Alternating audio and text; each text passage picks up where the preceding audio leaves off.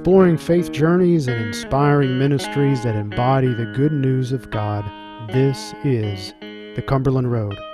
I'm your host, TJ Melanowski. Today we have with us Reverend Sheila O'Meara.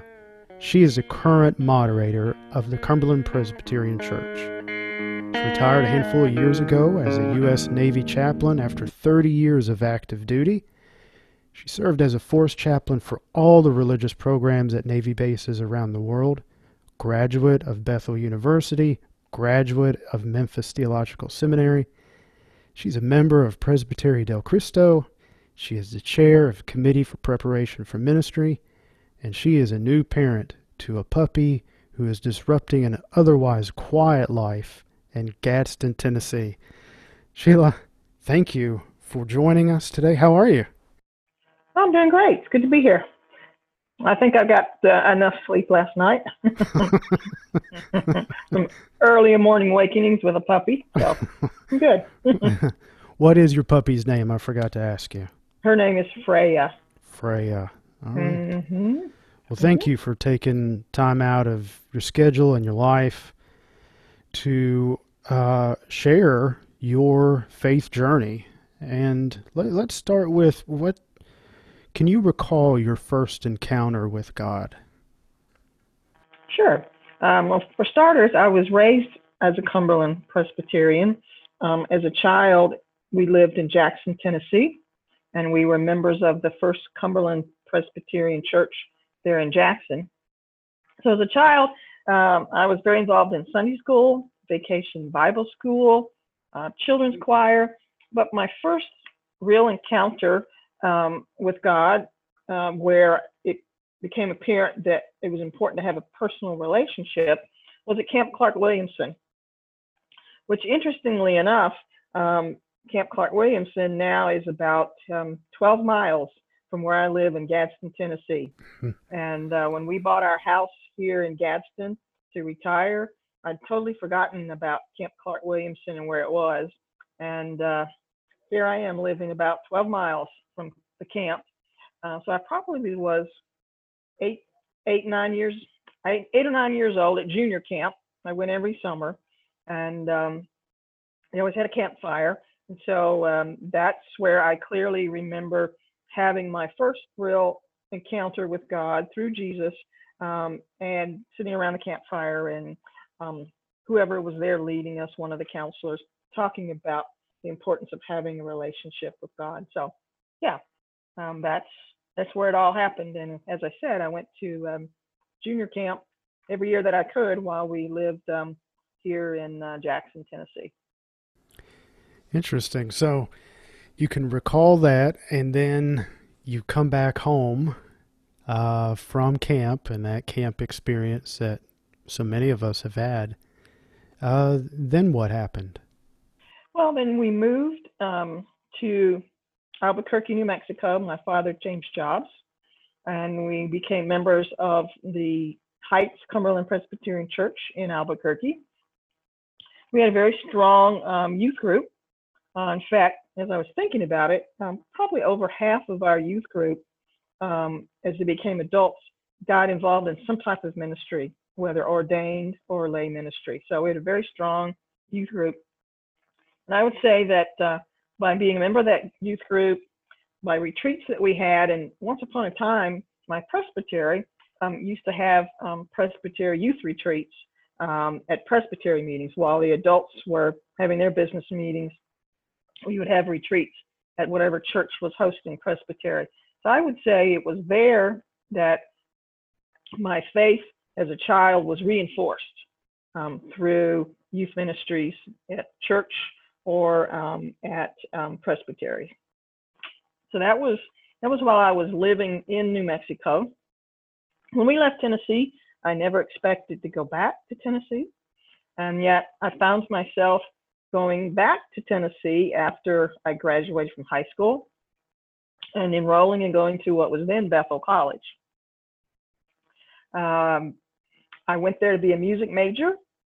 I found that after one semester of being a music major, one, I was not as talented as I thought I was, and two, it required too much time sitting alone practicing because I took lessons on church organ as a child. Spent too many hours in a rehearsal room by myself, and it just wasn't the life for me. And I figured out that I was going to be a starving artist. So I quickly abandoned being a music major, and I shifted to being an accountant. So my faith I continued to have my faith reinforced by the community of friends that I developed, some of which, there were 3 of us that came out of Albuquerque CPC Church and went to Belleville at the same time. But we developed a group of friends, many of them who also became ordained CP ministers. So my faith was reinforced while I attended Bethel University. After that, I graduated, I went back to New Mexico. I tried to find a job as an accountant, and everywhere I looked, the doors were closed. Everyone said, well, we'd like to hire you, but you need experience. So it was the old, well, how do you get experience? How do you get a job if you don't have experience? Nobody was interested in internships. So there wasn't a single door open. And then I found myself responding to a call to ministry and going back to Tennessee and going to seminary, to our denominational seminary in Memphis. So I've gone around the world and back. Now I'm back in Tennessee, where I started. Tell me a little bit more about the leadership opportunities you had as a young person and youth and as a young adult. It was kind of these opportunities to serve is pretty important in our formation, I think, regardless of our age, but particularly when we're younger.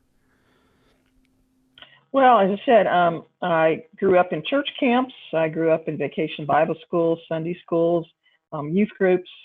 So I can remember probably more about youth groups in terms of different ones of us leading Bible studies, leading prayer, having parts that we led in terms of youth retreats. So, an opportunity to explore and do some creative things. I can remember our youth group probably once a year actually led a worship service on Sunday morning. So each one of us would have had different parts in the worship service, whether leading, singing, leading something, some part of the liturgy. So those were opportunities, again, fairly common to many of us.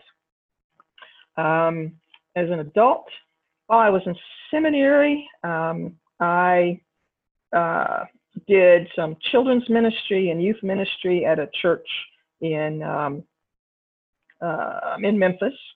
Occasionally did some pulpit supply around West Tennessee, but primarily I worked at the denominational headquarters when it used to be on Union Avenue, or right off of Union Avenue before it moved to its current present location. I worked for the old Frontier Press, printing press company as a editor and proofreader, and I also worked in the city clerk's office. So I got to learn about the denomination from the inside, if you will, in terms of the workings of the church at large. I worked for Tom Warnick, Evelyn Walpole, did a lot of administrative work. So every year I got to go to General Assembly and work the General Assembly office. So in my 20s, I learned about the polity of the church, the politics of the church, and all the inner workings just from being in that office and seeing things from a different perspective than what most people do as commissioners. I also worked for Bert Owen in the Office of Church Growth and Evangelism, the brand new office. I did administrative work. So I dabbled a little bit in terms of, what was going on, because it was the decade of the 80s, in terms of how the church was attempting to be more proactive in church growth and evangelism. So those were what I would call some of the leadership opportunities I had while I was a seminary student before getting ordained and joining the Navy. And now here you are serving a second term as moderator of The Cumberland Presbyterian Church. Indeed. Indeed. Who would have thought that? Let's go back for a minute. You have the skills for being an accountant, and you've displayed skills and opportunities have been given through the church in terms of leadership. What was the transition there from accountant that moved you to towards ministry and towards ordination of the Word and Sacrament? Well, I said earlier that I was part of a youth group that was very service oriented, and over half of this wound up in some sort of ministry. So, everybody has a call that's different. I had struggled with that, pretty much ignored it. And yet I very clearly remember the day when God called me to ministry. Again, I said that the doors were shut to accounting. I was working at a car dealership. My dad ran an automotive parts warehouse, and he hooked me up with one of his friends at a car dealership, and I was doing invoices in their service department all summer after I got home from college, trying to figure out, well, what am I going to do now? One of my friends, from Heights Church in Albuquerque, one of the three of us that all left at the same time to go to college at Bethel, he moved. The other two went on to seminary and started the fall of 1978 to work on their masters. Anyway, one of them called me in the fall of 1978, and Bill was older. He was about my parents' age, late call in life to be a minister. But he called me out of the blue one day and said, "Sheila, I've in my prayer this week, I very clearly have felt that God wanted me to call you and give you a message." I said, "Okay, what's that?" He said, "It's time for you to pack up your stuff, sign up, register for seminary, and get your rear end here and start school in January. That's what I believe I'm supposed to tell you." So it was very clear. And he said, "I've also found you your roommate, so you have no excuse for, I don't know where I could live, etc. And I probably have a pretty good lead on a couple of jobs. So, there's really no excuse. And I really think that's what you're called to do." So I did, and off I went. Off I went in January of 1979, off the seminary, answered that call, and went under care of my presbytery at their August 1979 meeting, and became a probationer. So very clear. Wow. Very clear call. And that's kind of been the story of my life in terms of when God has a message for me, it's usually through another person. It's very direct, concise, no wiggle room, and that's just kind of the way it's been. So that's how I got from being an accountant, or trying to be an accountant, to going into ministry. Although my accounting background has served me well, especially when it comes to details, strategic thinking. The more senior I got in the Navy in terms of administrative work that has to be done, my accounting background served me well. Most ministers don't get a lot in terms of administrative and administration and business. They don't get much training in that area. Mm-hmm. So. Well, okay, you're at Memphis Theological Seminary, you're wrapping up your education. How did you end up in the Navy from there? Well, I said earlier, I was working at the Cumberland Presbyterian Center in Memphis.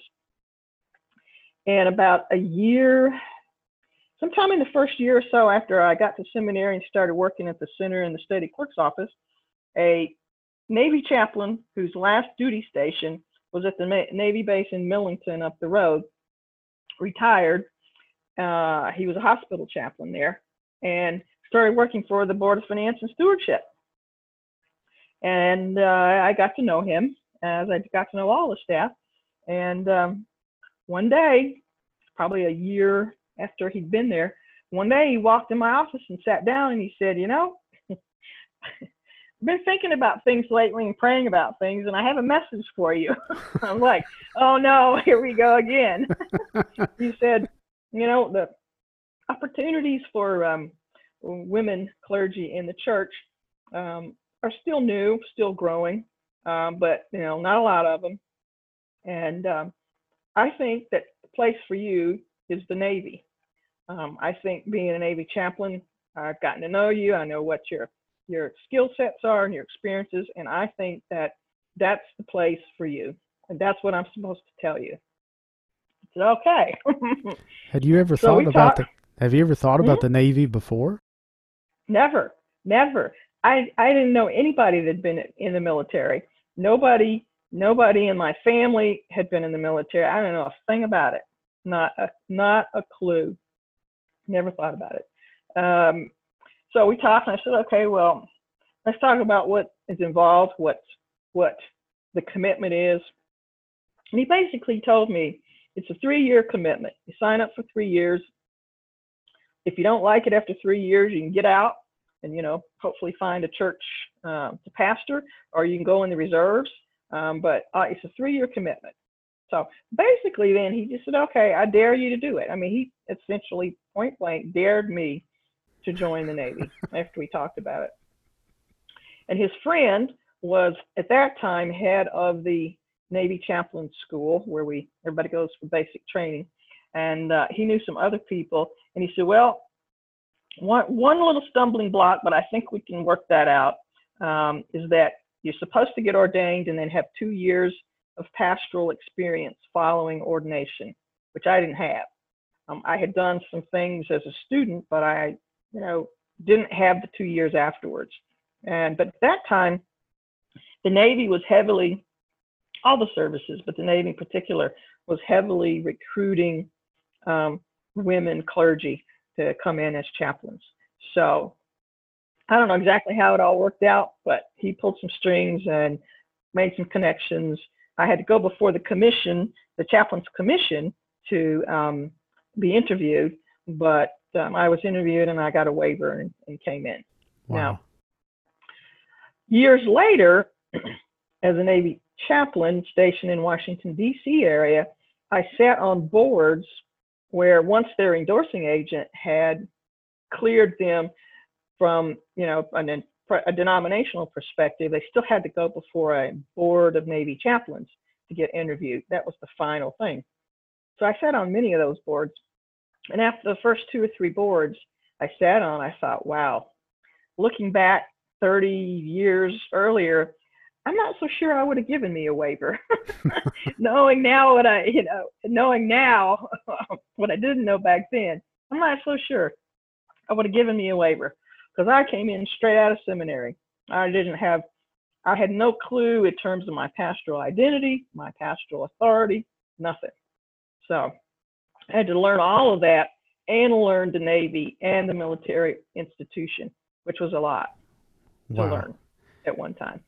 So you went in thinking 3 years of service, which ended up being 30 plus years of service. It did. It did. And of all places, my first assignment as a Navy chaplain was at a Navy hospital in San Diego, California. Love San Diego, can't beat that in terms of climate, things to do. I didn't have not one unit of CPE, hadn't done any hospital visitation, didn't know a thing about hospital ministry. So I had that extra challenge as well. Wow. So to say that God has definitely been a part of my life and direction and sent me some very clear signals of what I'm supposed to do is an understatement, given all the challenges. So I'm actually surprised that I survived my first 3 years, given the lack of experience that I had, both just as an ordained minister and certainly in a hospital chaplaincy setting.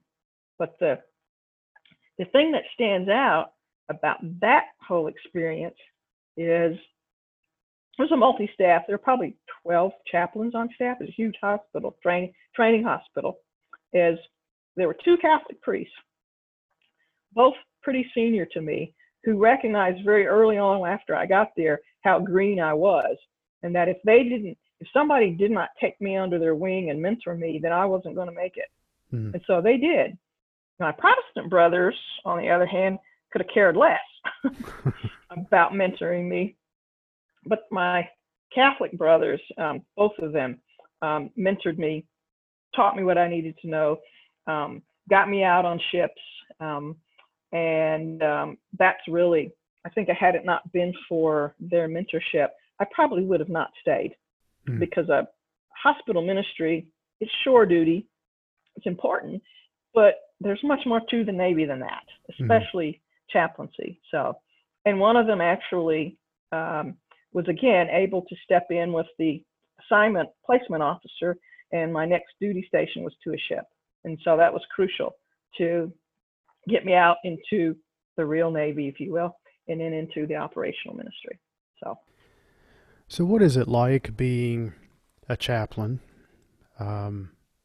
Protestant and female, and just a Christian in general, in the Navy, in the military, and just practicing your faith, but also you're an example to the men and women in service as well. What does that look like?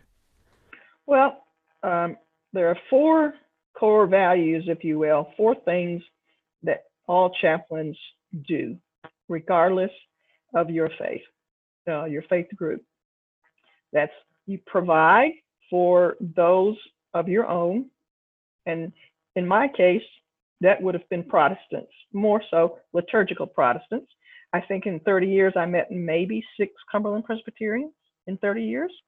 So it would have been providing for Protestants in general, but in terms of worship services, more liturgical worship services than evangelical. So provide, facilitate, meaning if someone comes to you and they have a faith that is not close to yours, let's take the case of maybe Jewish sailors, Muslim sailors, Seventh-day Adventists, those come to mind, then you still have responsibility to facilitate their First Amendment rights, to worship according to their faith. So if at all possible, you try to connect them with a group or a chaplain or somebody of their own faith group, if that's what their need is at that time. So provide, facilitate, care. The care piece is pretty broad, but it's care about everybody, regardless whether they have a faith or not. And oftentimes, if you're on a ship or a unit and you're the only chaplain, people generally don't care so much about what your faith group is. What they care about is someone who's a safe place, a safe person to talk to, who can provide 100% confidentiality to talk to. So that's the care piece. Then the advise piece has to do with advising a commanding officer of that particular unit, to advise them on how the crew is doing, either from a faith perspective, their morale, whatever, to advise them. I can remember being the command chaplain on an aircraft carrier, and meaning the senior chaplain position. And the life at sea, when you're deployed, pretty long days, 18, 20-hour days. I mean, you basically work, sleep, not a lot of downtime. And we had a particularly busy schedule on deployment. And myself and the 3 other chaplains on the ship had a sense that the crew was really tired. And of course, when the crew gets tired, then you start having safety mishaps. And nobody wants that, whether it's something in the ship, whether it's aircraft. So in my advisory role, I went to my boss, the commanding officer, after talking to the executive officer and saying, if there's a way you can find in the schedule, some downtime for the whole crew, I think it would be important, because I'm really getting concerned that you're going to have a safety mishap. Somebody's going to do something unintentional, and they're going to do it because they're fatigued. So that's the advice piece, to find, to say to the boss, let's give them a break, however long that can be, so everybody gets a chance to have some downtime. And he did. So that's the advise leadership piece. And it's been that way. That those 4 core principles have been that way for a long, long time in the Navy. Yeah. So in many ways, in that in that ministry, that stage of your life, you were a bridge. You're a bridge between the servicemen and women and the commanding officer. You're also the bridge and a representative of God for many Yes. with those on the ship, those in the service. So you've just been this bridge for many people in many different roles. Yes, a bridge, yes. And also the pastor, if you will, to the commanding officer. I mean, the commanding officer, it's even more so today than it was a few years ago because of the pressures and some of the headlines that have been out there in terms of mishaps with ships. It's even more pressure on commanding officers because they're the ones that are going to take the fall when something goes wrong. But to be the pastor, I mean, that can be a very lonely role for someone, especially on a nuclear aircraft carrier, to have that much of a burden on his or her shoulders. Mm-hmm. So to be their pastor, and some chaplains do well with that and some don't. I mean, you basically, sometimes it's saying something to the boss who, oh, by the way, writes your performance evaluations. You may wind up saying something to them they don't want to hear. And ultimately, they're going to make the decision and you got to live with it. And I can recall one commanding officer I had who I made a recommendation to him that he said, okay, chaps, you're my pastor. I appreciate you talking to me, but I think I'll pass on that. And unfortunately, what I recommended to him, he didn't listen to, and it cost him making admiral. And he left and did one more tour and had to retire. Had he listened to me, he might have made admiral and stayed around. Wow. On that same deployment, I talked to another senior officer who was the commanding officer of the entire air wing, and I made a recommendation about something that I thought would, if he didn't make some changes, would cost him his career, and I explained it to him, and he listened to me and made changes, and he went on and made admiral. So, you never know. But it's that speaking truth to power. That's how I'd categorize it. Some chaplains have to learn how to do it and be willing to take the risk that somebody might not like what they have to say and make a different decision, and then you just got to carry on. So, how did you see God working in your life and also in others during your time as a Navy chaplain? Well, I've been around the world several times. I have experienced many different cultures. I've come across people of faith groups very different than mine that I would not have done otherwise had I not taken up the dare that the retired Navy chaplain issued to me and pastored a CP church.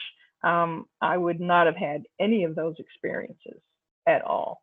So my life was greatly enriched by coming across people who not only didn't think like me, didn't pray like me, didn't have the same scriptures, didn't look like me, and very different in terms of their culture. So I would say that has contributed to my life as a Christian and my life as an ordained minister in the CP church.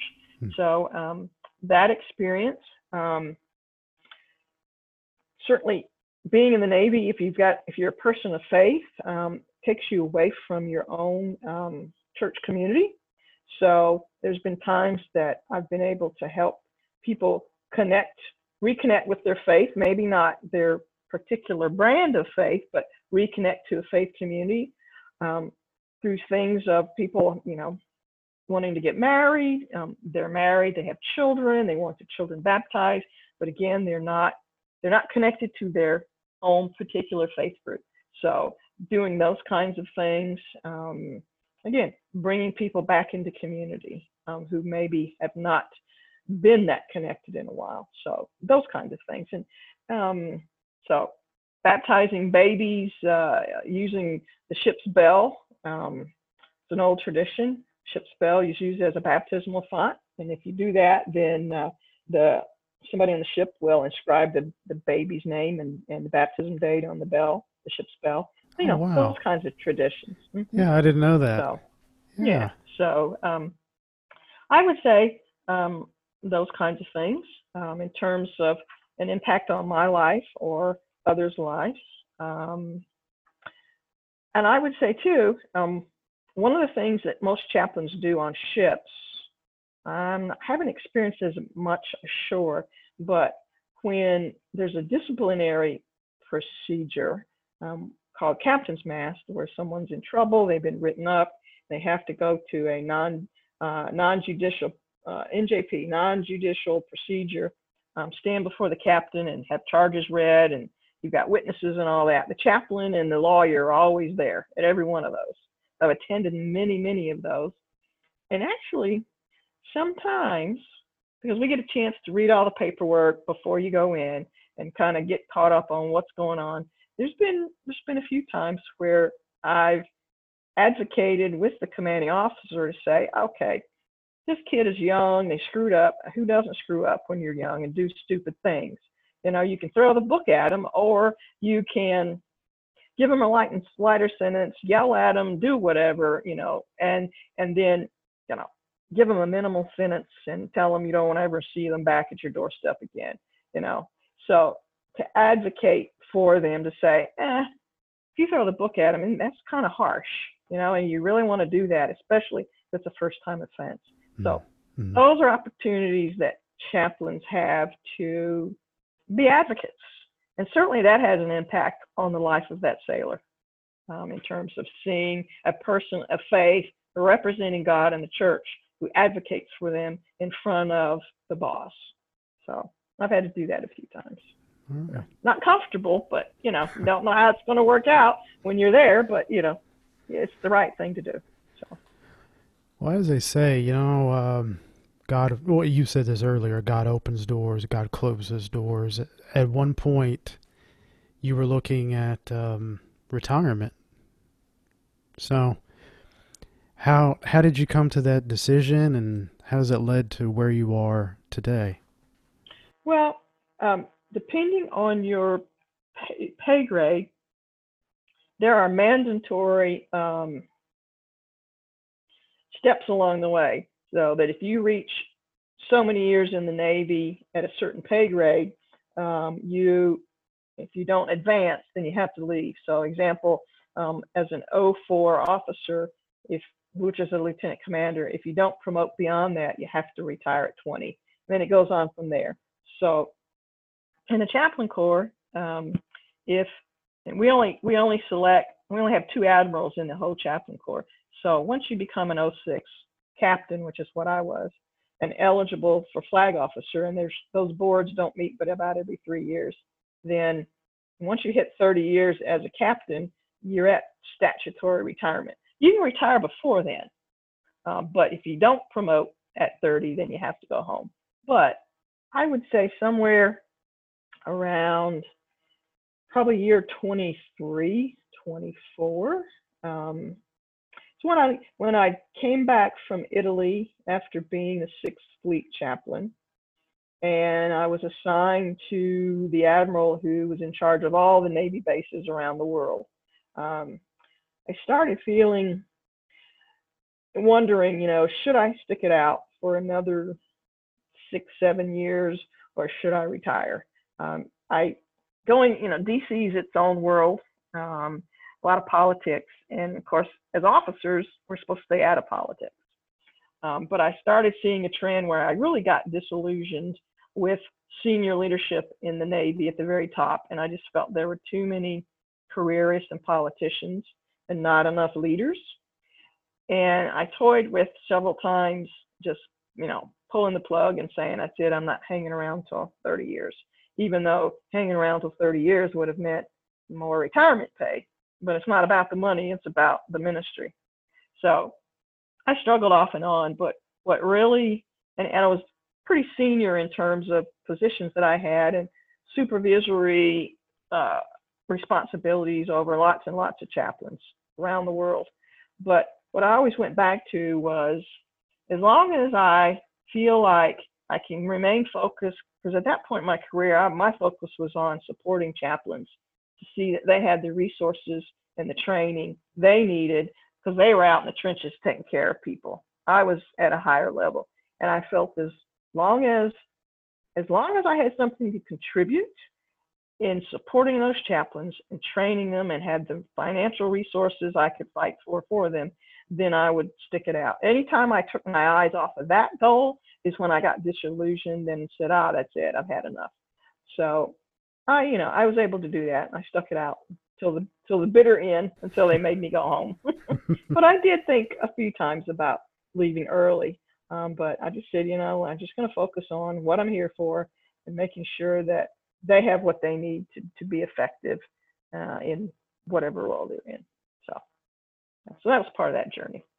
So here in the last few years, you have become very active in the Cumberland Presbyterian Church in terms of your service on various committees and for your presbytery, but also at the denominational level. How has God been working on you in that context? Because it's kind of easy to say, okay, I've retired from this aspect of my ministry, so I'm going to retire. But you've done quite the opposite in terms of service to the church, or at least to the denomination. It's been quite the opposite. How did you do that? Because you definitely could have just said, yeah, I'm a name in the yearbook as an ordained minister, but you have not chosen that path at all. No, and I did not intend to wind up where I am now. And again, and I've mentioned a couple of times about God speaking very directly to me, and it's very clear, yep, this is the message I'm supposed to receive. So somewhere, my last job in the Navy was working for the Surgeon General of the Navy, which is quite odd because that's where I started 30 years as a hospital chaplain who didn't know a thing about hospital ministry. And my very last job in the Navy was working for the Surgeon General. And I had 2 hospital tours, and I had a full year of clinical pastoral education residency. So I kind of knew a little bit about Navy medicine and Navy hospitals. So here I am working for the Surgeon General, supervising, oversight of probably 50 to 60 chaplains, 100 or more enlisted personnel, lots of volunteers, a lot of people that I had oversight, policy for, those kind of things. And I got involved in a project. This probably would have been 2011. Yeah. A project between Department of Defense and Veterans Affairs, because there was a concern about there was a gap between military personnel leaving service and getting into the VA system, huge gap, lots of problems, lots of bureaucracy, but particularly around mental health. And this is a time still, got a lot of stuff going on in Afghanistan and Iraq, seeing lots and lots of PTSD. So I got involved in a project to address some of those issues. And one tiny little piece was the role of the chaplain. So I was on lots and lots of working groups trying to figure out how chaplains can help with this whole area of mental health, help them transition out of the military into the VA system. Well, sometime during my last year on active duty, as a part of this group that I was involved in, somebody came to me and said, there's a project that's going to come out of the work you're doing. It's going to be about a 2-year project, a pilot program. And I think you need to get involved in it because you've contributed a lot to these working groups. And because it had to be this big old report, go up to Department of Defense and VA, all of that.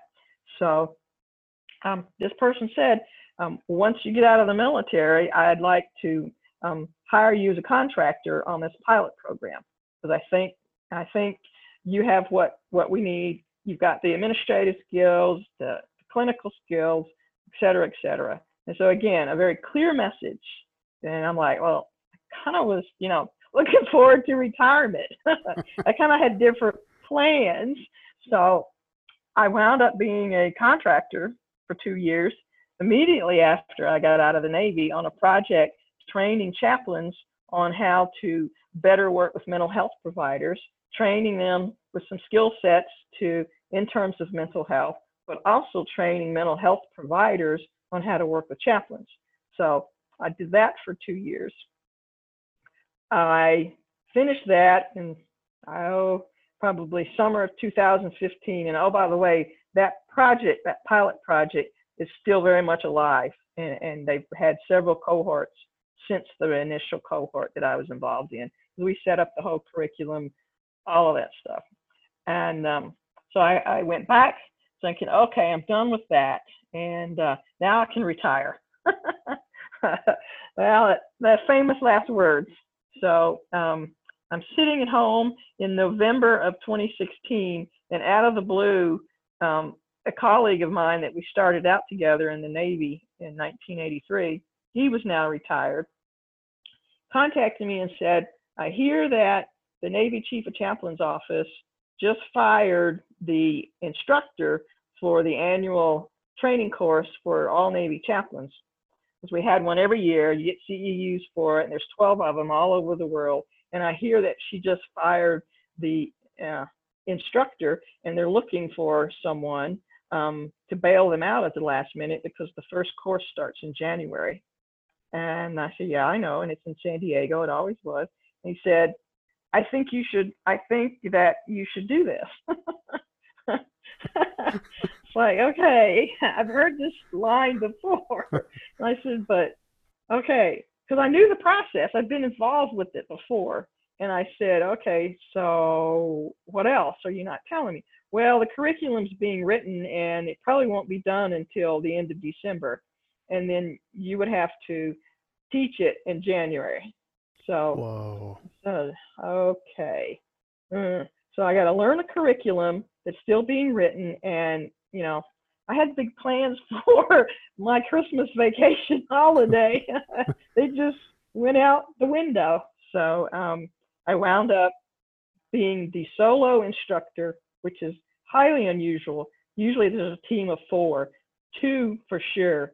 I was the only instructor for 12 3-day training courses. So I flew all over the world, in and out, time zones for 8 or 9 months, teaching a curriculum, which, by the way, was on helping chaplains develop ethical leadership, because at that point in time, there had been too many headline news of very senior officers getting in trouble.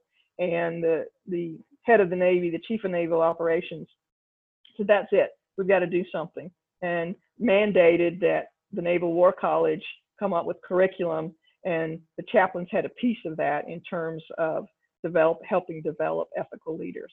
Oh. So that's kind of how I slid into doing contract work when I had no idea whatsoever. So at that point, I'm like, well, I'm on a roll. Obviously, I'm not supposed to just, pick up things and, just go into hibernation or whatever. And one thing led to another, and I got contacted one day from the nominating committee of General Assembly. Someone said, your name was given to me, and we think you'd be a good fit to be on Theology and Social Concerns Committee. I never entertained ever being on a nominational committee. So that's kind of like the story of my life. God speaks to me through people in very direct, concise ways. And there's usually not a lot of wiggle room for me to say, not really. So I wound up being on the Unified Committee for Theology and Social Concerns. I served 2 terms, 6 years. By that point, I had already reconnected with my presbytery. I had stayed connected with them and went as often as I could when I was in the Navy. But my time, I was never had the time to be fully engaged on committees. Mm-hmm. But again, someone from the Preparation for Ministry Committee got a hold of me and said, hey, it's about time you got involved in the committee. This is the one you need to be involved with. So I, was on preparation for ministry committee for 6 years, 2 years as a committee chair. And I just rotated off at my last presbytery. So involved with that. I'm now the moderator of my presbytery. I'm hopeful that term will not turn out into a 2-year term, as this current moderator term has turned out to be. And I am, as of a year ago, maybe 2 years, I'm on the Presbyterian Council for Chaplains and Military Personnel, which is the endorsing agent to endorse Cumberland Presbyterian. So again, I've come full circle. I'm back in Tennessee near Camp Clark Williamson and my birthplace, and now I'm on a commission that endorses chaplains for ministry. So I've come full circle. And this is a way for me to, and I can serve 9 years, 3 terms on that commission. Unless something changes, I intend on serving the full 9 years, because this is how I can give back, for the 30 years that I was a military chaplain and supported by my church and my endorsing agent. I can now give back for the support that I got. So that's what I see. That's wonderful. You've received opportunities.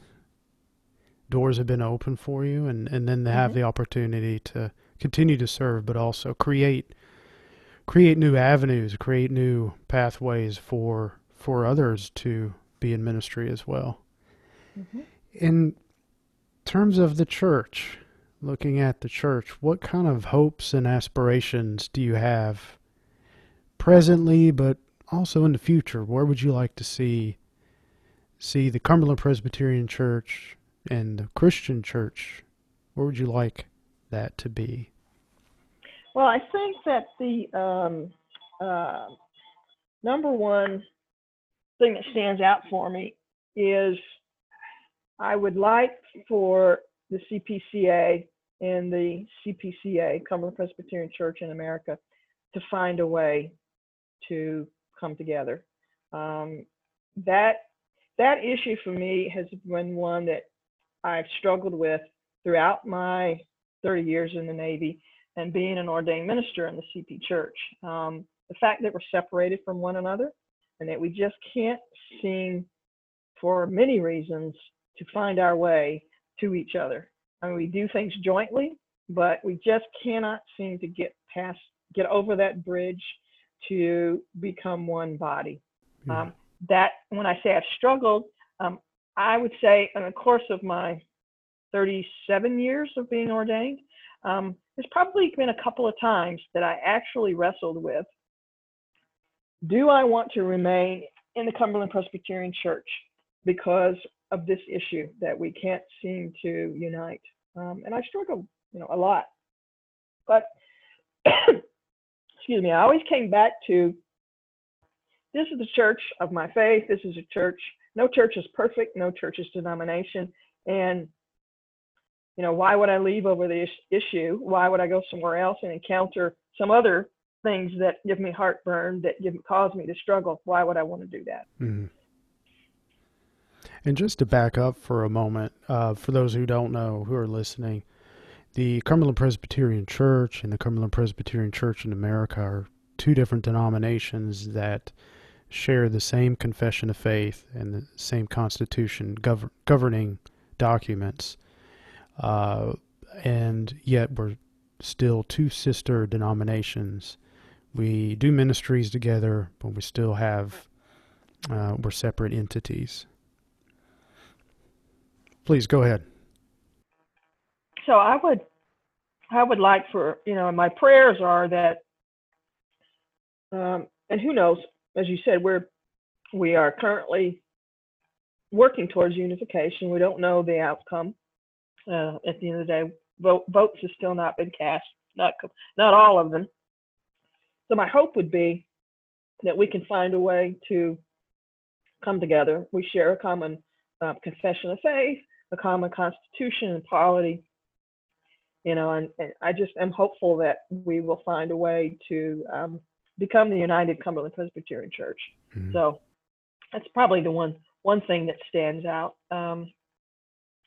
I'd also like to see there is beginning to be an emphasis through the pastoral development ministry team on self-care and healthy ministers.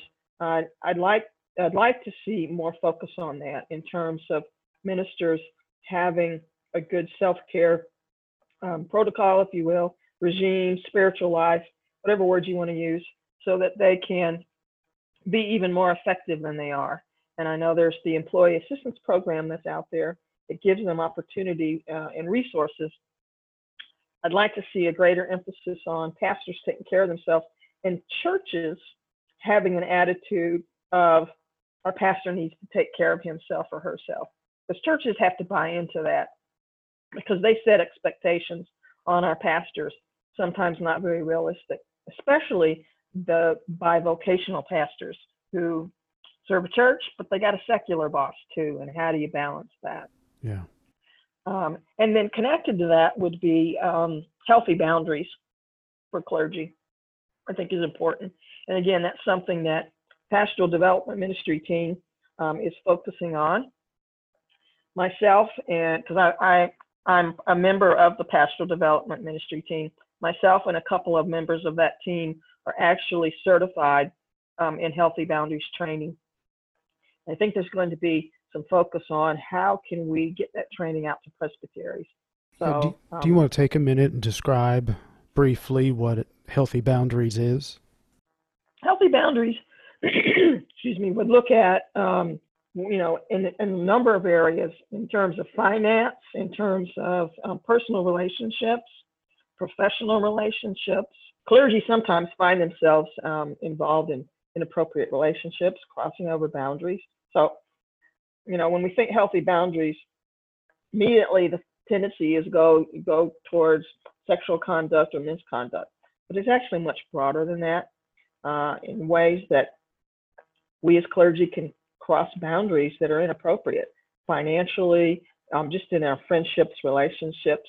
So it runs a wide gamut of boundaries, because not all ministers get that kind of training in seminary. Some do and some don't. Mm-hmm. So that's what I mean by healthy boundaries. Yeah. Okay. It's clergy ethics, another way to put it. Okay. Yeah. Okay. Mm-hmm.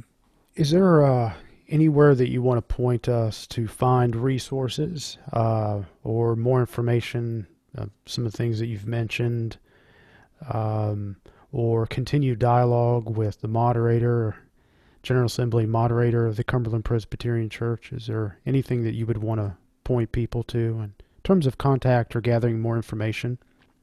Well, the Pastoral Development Ministry team has they're on the Ministry Council webpage.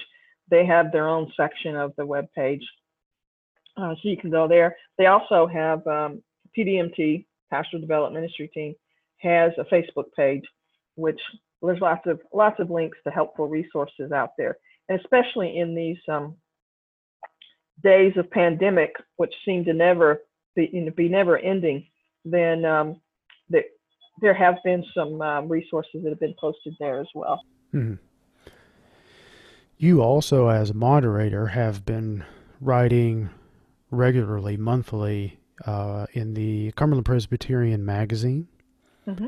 And you've also had some thoughts and devotions on the General Assembly website as well for the church, and specifically this year as we've been working and living in the time of a pandemic. So folks can go and to the Ministry Council website, but also cumberland.org, and also for the Cumberland Presbyterian magazine, and you can get some of Sheila's thoughts and writings and encouragements. Mm-hmm. They're out there, and I would say that the first year, and I carried it on into the second year as moderator, the theme of spirit engaging culture. And so I try to, whenever I write an article or send out a pastoral letter to the church, which I've done several of them during this pandemic, starting back in March, is to engage people around, how is God speaking to us through the Holy Spirit? How are we being challenged? You go back to the book of Acts, where Jesus basically tells the disciples, go into the upper room and don't leave until the Holy Spirit comes and empowers you. And oh, by the way, while you're there, pray constantly. I mean, that's what is in the first chapter of the book of Acts. And so I've tried to engage people around that, in terms of look at what God is calling you to do, how you can engage with others around you, and what the Spirit is leading you to do. So that's kind of been the overarching theme in much of what I've talked about and written about. Sheila, I thank you for your time and for sharing your faith journey. It was fascinating to hear all these people that have been placed in your life to open up doors or and provide you opportunities and shake you and going, hey, have you thought about this? Because it's got to be earth shaking. Indeed. But also thank you for your service and your commitment to the church and serving a second term as a moderator. You didn't know what you were getting into. And again, I'll say this, that the whole thing about being moderator was another one of those, oh, by the way, God has a message for you. And that I would guess it was, February of last year, thinking, okay, I'm doing some things in my presbytery. I'm on a chaplain's commission for endorsing ministers. So I'm good with all this and enjoying my life, retired life in West Tennessee, which I never planned on coming back to. And out of the blue, a minister from my presbytery in Albuquerque called. We have a couple churches in Albuquerque. Called and said, so-and-so and I were talking, and we thought that you would be a good candidate. And so if you would be willing to, let Presbyterian nominate you for the moderator of General Assembly, then that's what we'd like to do. Out of the blue. Wow. Never. I had a dear friend of 40 years from college who occasionally we get together for lunch, and we'd be talking church politics or whatever, and I'd be, talking about stuff. And she'd always say, you make a good moderator. No, I don't want to be the moderator. No, I don't want to go down that road. Nobody knows me. I've been in the Navy all my life. Nobody knows me. No. And so out of the blue, I get this call from another minister who said, we'd like to nominate you to be the moderator for the General Assembly. So again, clear messages, pretty direct. I said, okay, but I told the individual, I said, well, Presbyterian nominates me. I said, I really haven't got a chance. It's just not okay. But I appreciate the thought. I'm willing to have Presbyterian nominate me. I can still remember sitting at the table on the floor of General Assembly, and one person made a speech, somebody else nominated him. When the person got up to read the ballot, I was sitting across from the person that nominated me, and the look on my face must have been just out of this world when they announced that I was now going to be the next moderator of the General Assembly. Never thought about it, never planned to, and yet here I am. So God, here you are. Clear, and still am. So when you ask me, about aspirations for the future, my hope is that we have a new moderator in June of 2021.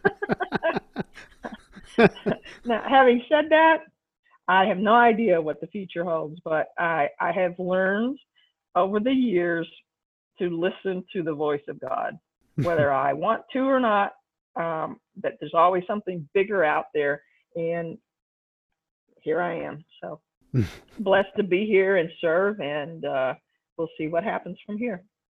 Well, Sheila, thank you, and thank you to everyone for listening to today's podcast. Tell a friend and travel with us on our next journey down Cumberland Road.